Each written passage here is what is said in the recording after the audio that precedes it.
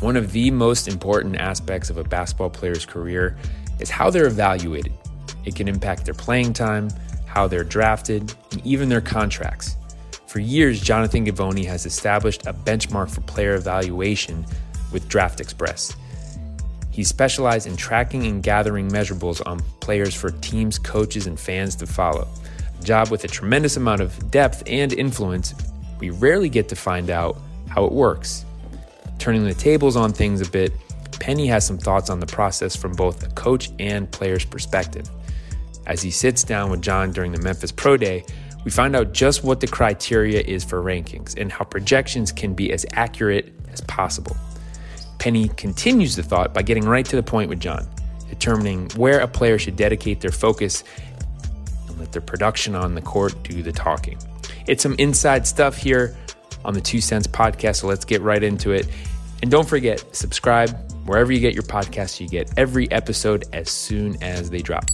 What's up, everybody? We're back to the My 2 Cents Podcast. We have a special guest, Jonathan Givony from the Draft Express. Thank you so much for joining us today. Thanks for having me. We're at our Pro Day where you get a chance to do what you do and evaluate players that you probably have already seen their entire careers, but in a college setting. And we're trying to set this setting up for the guys so that they can kind of get an idea of what the scouts and the writers and the experts feel about them, even though we tell them what we think. It's better coming from a professional like yourself. Explain to the people what Draft Express does. Yeah, so I started my website in 2003 and just started traveling around the globe, going to different events, different camps, building a network of relationships with scouts and agents, professionals, with parents and players, and just everybody that's involved in the talent identification sphere and the development sphere too. And just trying to educate myself and learn as much as I can. It's been almost 20 years now that I've been doing it, but I feel like every day I'm learning more and more and just trying to get a little bit better at my job. What about the unseen guy? I have this story that I tell everybody really quickly. 9th grade, I played on a local church AAU team. We didn't travel. We stayed in state. The next year, I played for the YMCA. We traveled around the country. I wasn't ranked. I was unknown. Go to a tournament in Boo Williams. I'm the number one 10th grader. 3 weeks later after that tournament, I had an unbelievable tournament. No one knew who I was. What about those kids that are saying, hey, you guys haven't even seen me yet. You feel like you've seen almost every kid pretty much. But there's that unknown kid out there that nobody knows about yet. Send me film, send me the information, let me know. I mean, the great thing about the world today is that you could pull up video on any guy almost immediately. So I'm always trying to, find uncovered guys, because for me, it's everybody knows that Imani Bates and Jalen Duren are good. Mm-hmm. I want to find the next guy. My biggest success story is being the first guy to go watch Giannis Antetokounmpo.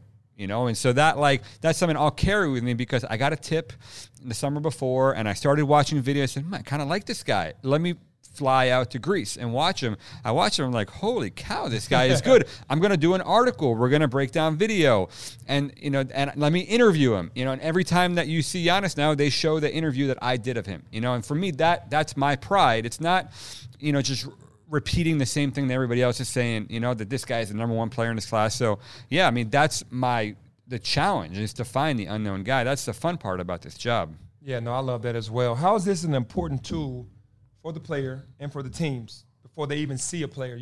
They're looking at what you're saying about them and go, okay, I trust Jonathan. How is it such an important tool for the players and for the teams?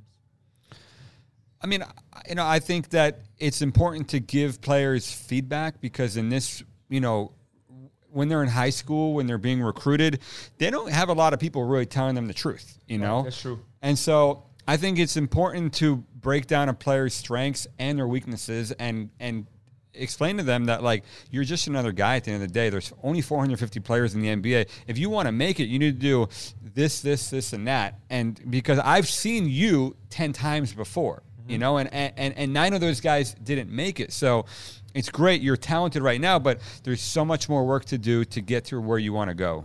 Yeah, the key to evaluating a kid, when you first walk into the gym and he's fresh, you have not seen him, how are you evaluating that kid? Well, the first thing you see is their physical tools. Do they look like an NBA player? I mean, how tall are they? What's their body type? What's their wingspan? Is their frame going to continue evolving? How athletic are they? How coordinated are they? What is their balance? How fluid do they move? What's their body control? How quickly do they get off the ground? And there's so many, little things that are going to determine, are they going to stay healthy? Sometimes you see guys right away say, well, the way that guy moves, I don't know if that's going to be able to sustain itself 5 years from now. And then you start looking at the skill set. Can he handle the ball with both hands? Can he pass? Can he shoot? How does his feel for the game? How does he defend? And what kind of teammate is he? What's his background? We start asking questions of people like you. Where did he come from? What do his parents do for a living? What's his background? How well liked is he by teammates? There's so many different things that go into whether a player is going to make it or not. And we don't have a crystal ball. If we get it right 60, 70% of the time, I feel like we're doing great. That's major. And so, the more information you have, the better. Being at places like this, watching them in person, sitting next to the guys who are making decisions and asking them questions. What are you seeing? What do you like? What do you not like? What do you hear? And that's important. And then you go home and you watch the video too. You try to watch as many full games as possible. You try to break down, tools like synergy. How do they do in the pick and roll when they're trapped, when they're hedged, when it's a flat ball screen? So there's so many. When they go under, what do they do when they need to play one-on-one? So, we try and narrow down the pool as much as we can and try and study those guys as much as possible. Oh, that's awesome. So the criteria for the rankings, you watch film, and then you dissect whether these guys are – I can tell you this guy's way more elite than you because I watched enough film on him and I've watched enough film on you. So that's basically like I've watched enough. My eye test is telling me this guy is number one in the country.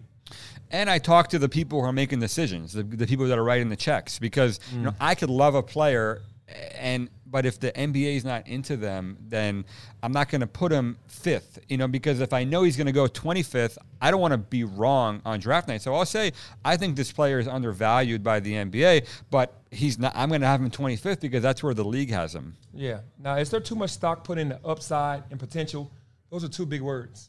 Is there too much stock put into that versus a guy that can get it done right now? Sometimes there is, yeah. Sometimes the unknown is really the mystery of it is appealing to the NBA teams because, they look at like a Davion Mitchell and they say, well, he's 6'1", he has a 6'2" wingspan, and he's 23 years old, and he is what he is. So let's go draft a guy instead, a Zaire Williams, who was not a good player in the Pac-12, but he's 6'9", he's got this beautiful frame, and you look at the upside, you say, oh, maybe he's Kevin Durant, but in all likelihood, he's not going to be. So you have to find the balance, I think, between production and potential. I think that there's a fine line there. But you also want to know, like how much room does the guy have to grow? Because if he is a finished product, if you're drafting a guy that is going to be the same player 5 years from now, then probably that guy's not going to help you win an NBA championship. Right. No, I understand that. What happens if a kid makes a jump too early? We saw that in this year's draft. Especially, a lot of kids made that jump and were very, very, very disappointed. There were some guys that went higher than I expected. There were some guys that went late second round that I thought could maybe sneak up late first round, top second round, but they went really late. What happens if a guy makes that decision too early? Like, what do you say to kids that are saying, hey, you got to be careful with making a decision too early?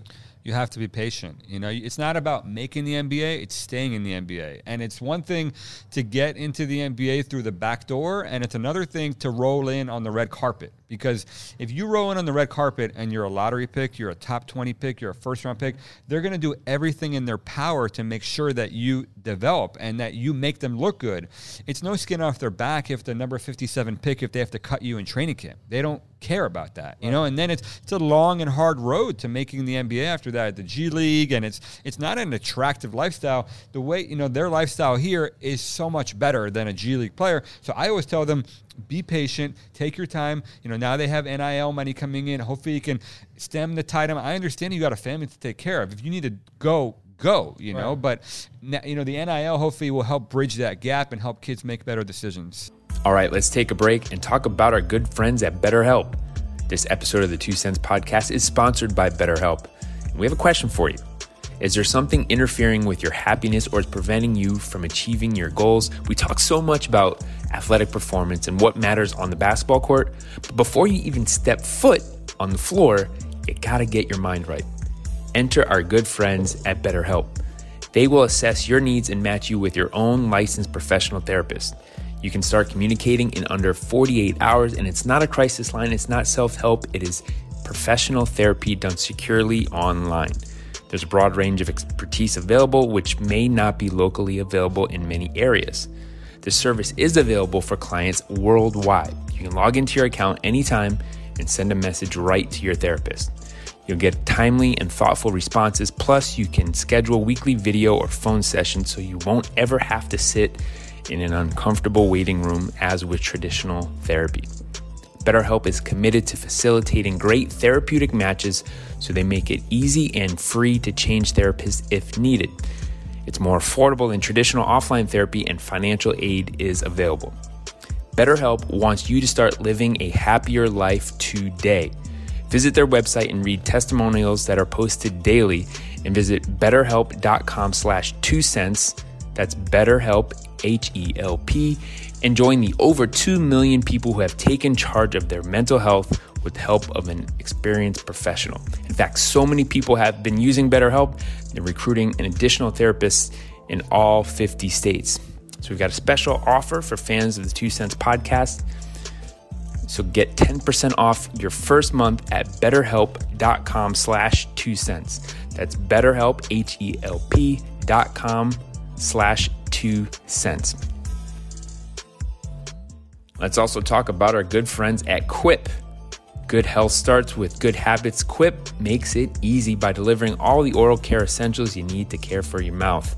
The Quip electric toothbrush is loved by over 7 million mouths and has timed sonic vibrations with 30-second pulses to guide a dentist-recommended 2-minute clean.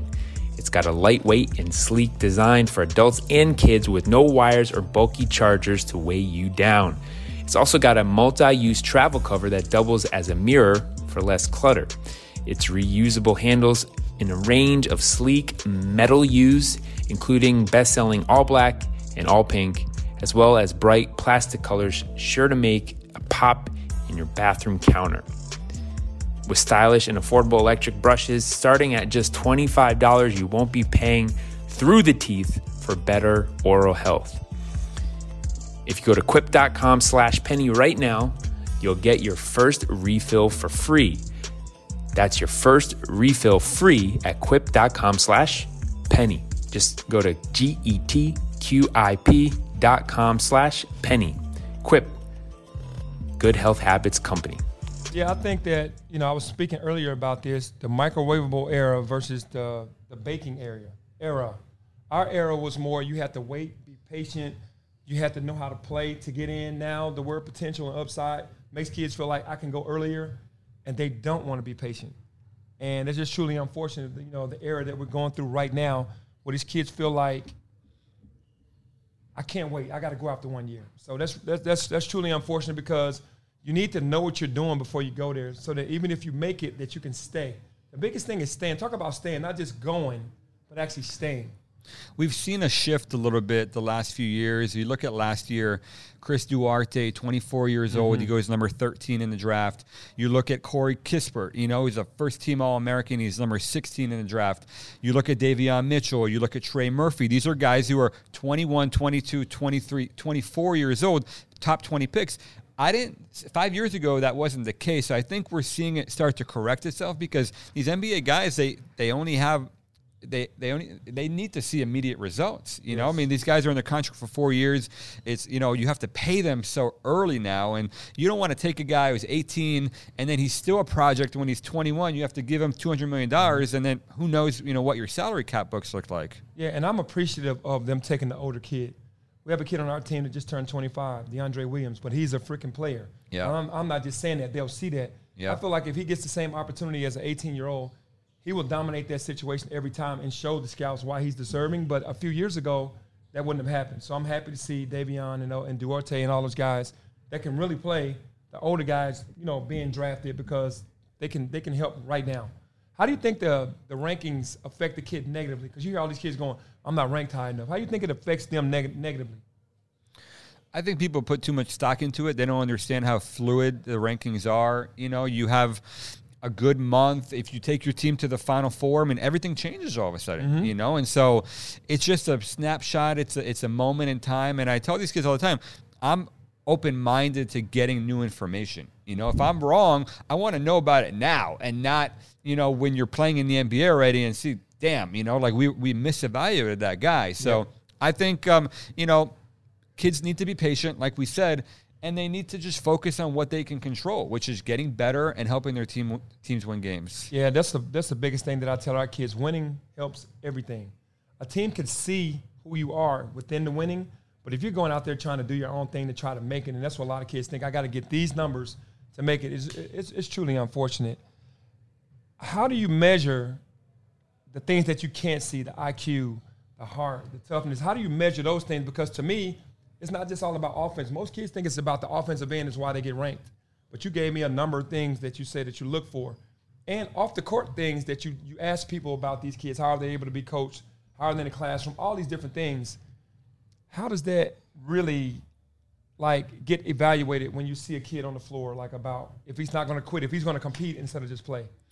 I think the more you watch them earlier in their career and you follow their trajectory, I think the more you learn about them. I mean, I've been watching Amani Bates since he was 14 years old. I've been watching Jalen Duren since he was 15 years old. And so you see them put in situations where they have to perform, where the pressure is on them, and it's time for them to step up and lead their team and win. And I think that's how you learn about them, as well as developing relationships with people like you and your staff and just trying to figure out what happens when we're not looking, you know, in practice, when things are tough, you know, when you're going at them, how do they react? And so, you know, you're not going to ever know everything, but the more information you can gather, the more informed you are. Yeah. So how does, we've touched on this already, how does paying your dues, that's mean being patient, has its pros and its cons? Can you talk about, hey, I'm going to be patient because Jonathan said if I'm patient, I could get there.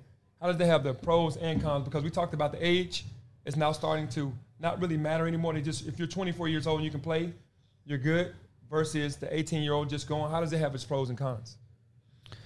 I mean, you know, the NBA like is very numbers oriented now. You know, they have their draft models, they have different formulas, things that they input into their system that tell them what is this player going to be 5 or 10 years from now? How does he compare to guys 5 or 10 years ago? And a big factor in that is age. You know, age is a huge way to evaluate a player's upside. And, you know, most of the guys who were the biggest steals in the draft were drafted very young, and then they developed into something that people couldn't predict at the time. You know, like a Paul George, for example. Something, you know, was not a great player in college at Fresno State, didn't win very many games, and, you know, kind of rose up through the draft process. Or a Giannis. You know, Giannis played in the second division in Greece, averaged 8 points a game, you know. And so, you know, DeAndre Williams would average 40 a game in the Greek second division, but Giannis was 18 years old. He was 180 pounds. You look at his body, you say, that's where the upside is. He's 6'9".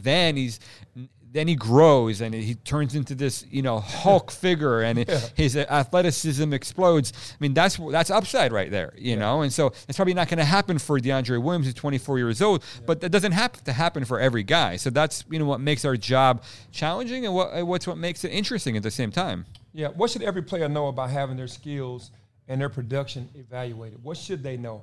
Like, some kids might say, well, he doesn't know what he's talking about, but what should they know? Do the owners really look at what you have to say because they trust that you've done your homework on this kid and you know exactly what you're talking about with the kid?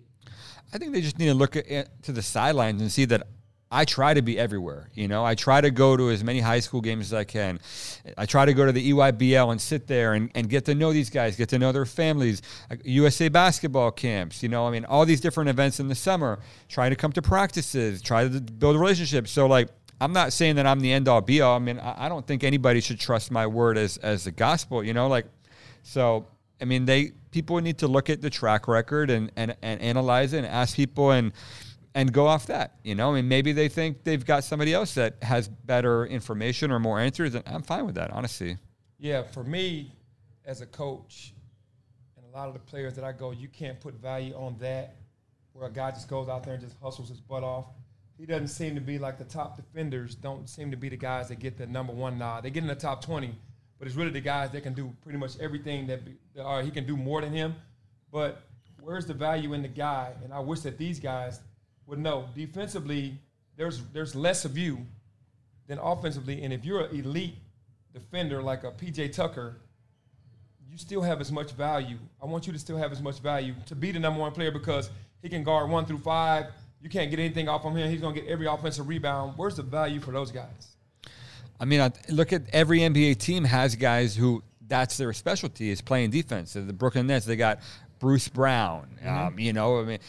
Patrick Beverly made a career of that. I mean, there are, Tony Allen, so there are players who weren't huge scorers in college who found their niche in the NBA. And hopefully you're a two-way player who does everything. You're Giannis, you're Kevin Durant. These guys, they play both ends, so that's what the NBA really wants. Yeah, for me, it's just to try to pound into these kids everything that you're telling me. It's almost like they only want to believe what they want to believe. They want to say, well, he's wrong about me. I know. But honestly, he's not wrong. So at some point, and I'm saying this myself, the kids have to say the evaluation is proper. What do I need to do to grow? You're telling me where my weaknesses are. I need to up my weaknesses and keep working on my strengths. My strengths are here. And then maybe I'll give myself the best chance instead of saying, oh, he just doesn't know what he's talking about. So I'm appreciative of you because you do your homework. You do enough with research to make sure that you're just not throwing things in the air and hoping that it sticks, that you really know what you're talking about. So from a coach's point of view and a former player, I appreciate you going through the due diligence of everything to try to have these players evaluated properly. So thank you so much. I really appreciate it. I appreciate your time on the show. Of course. Thank you so much for your time to come out today for Pro Day. Of course. And there we have it. Thanks for having me. Yeah, no problem. Hey, my 2 cents. Cut.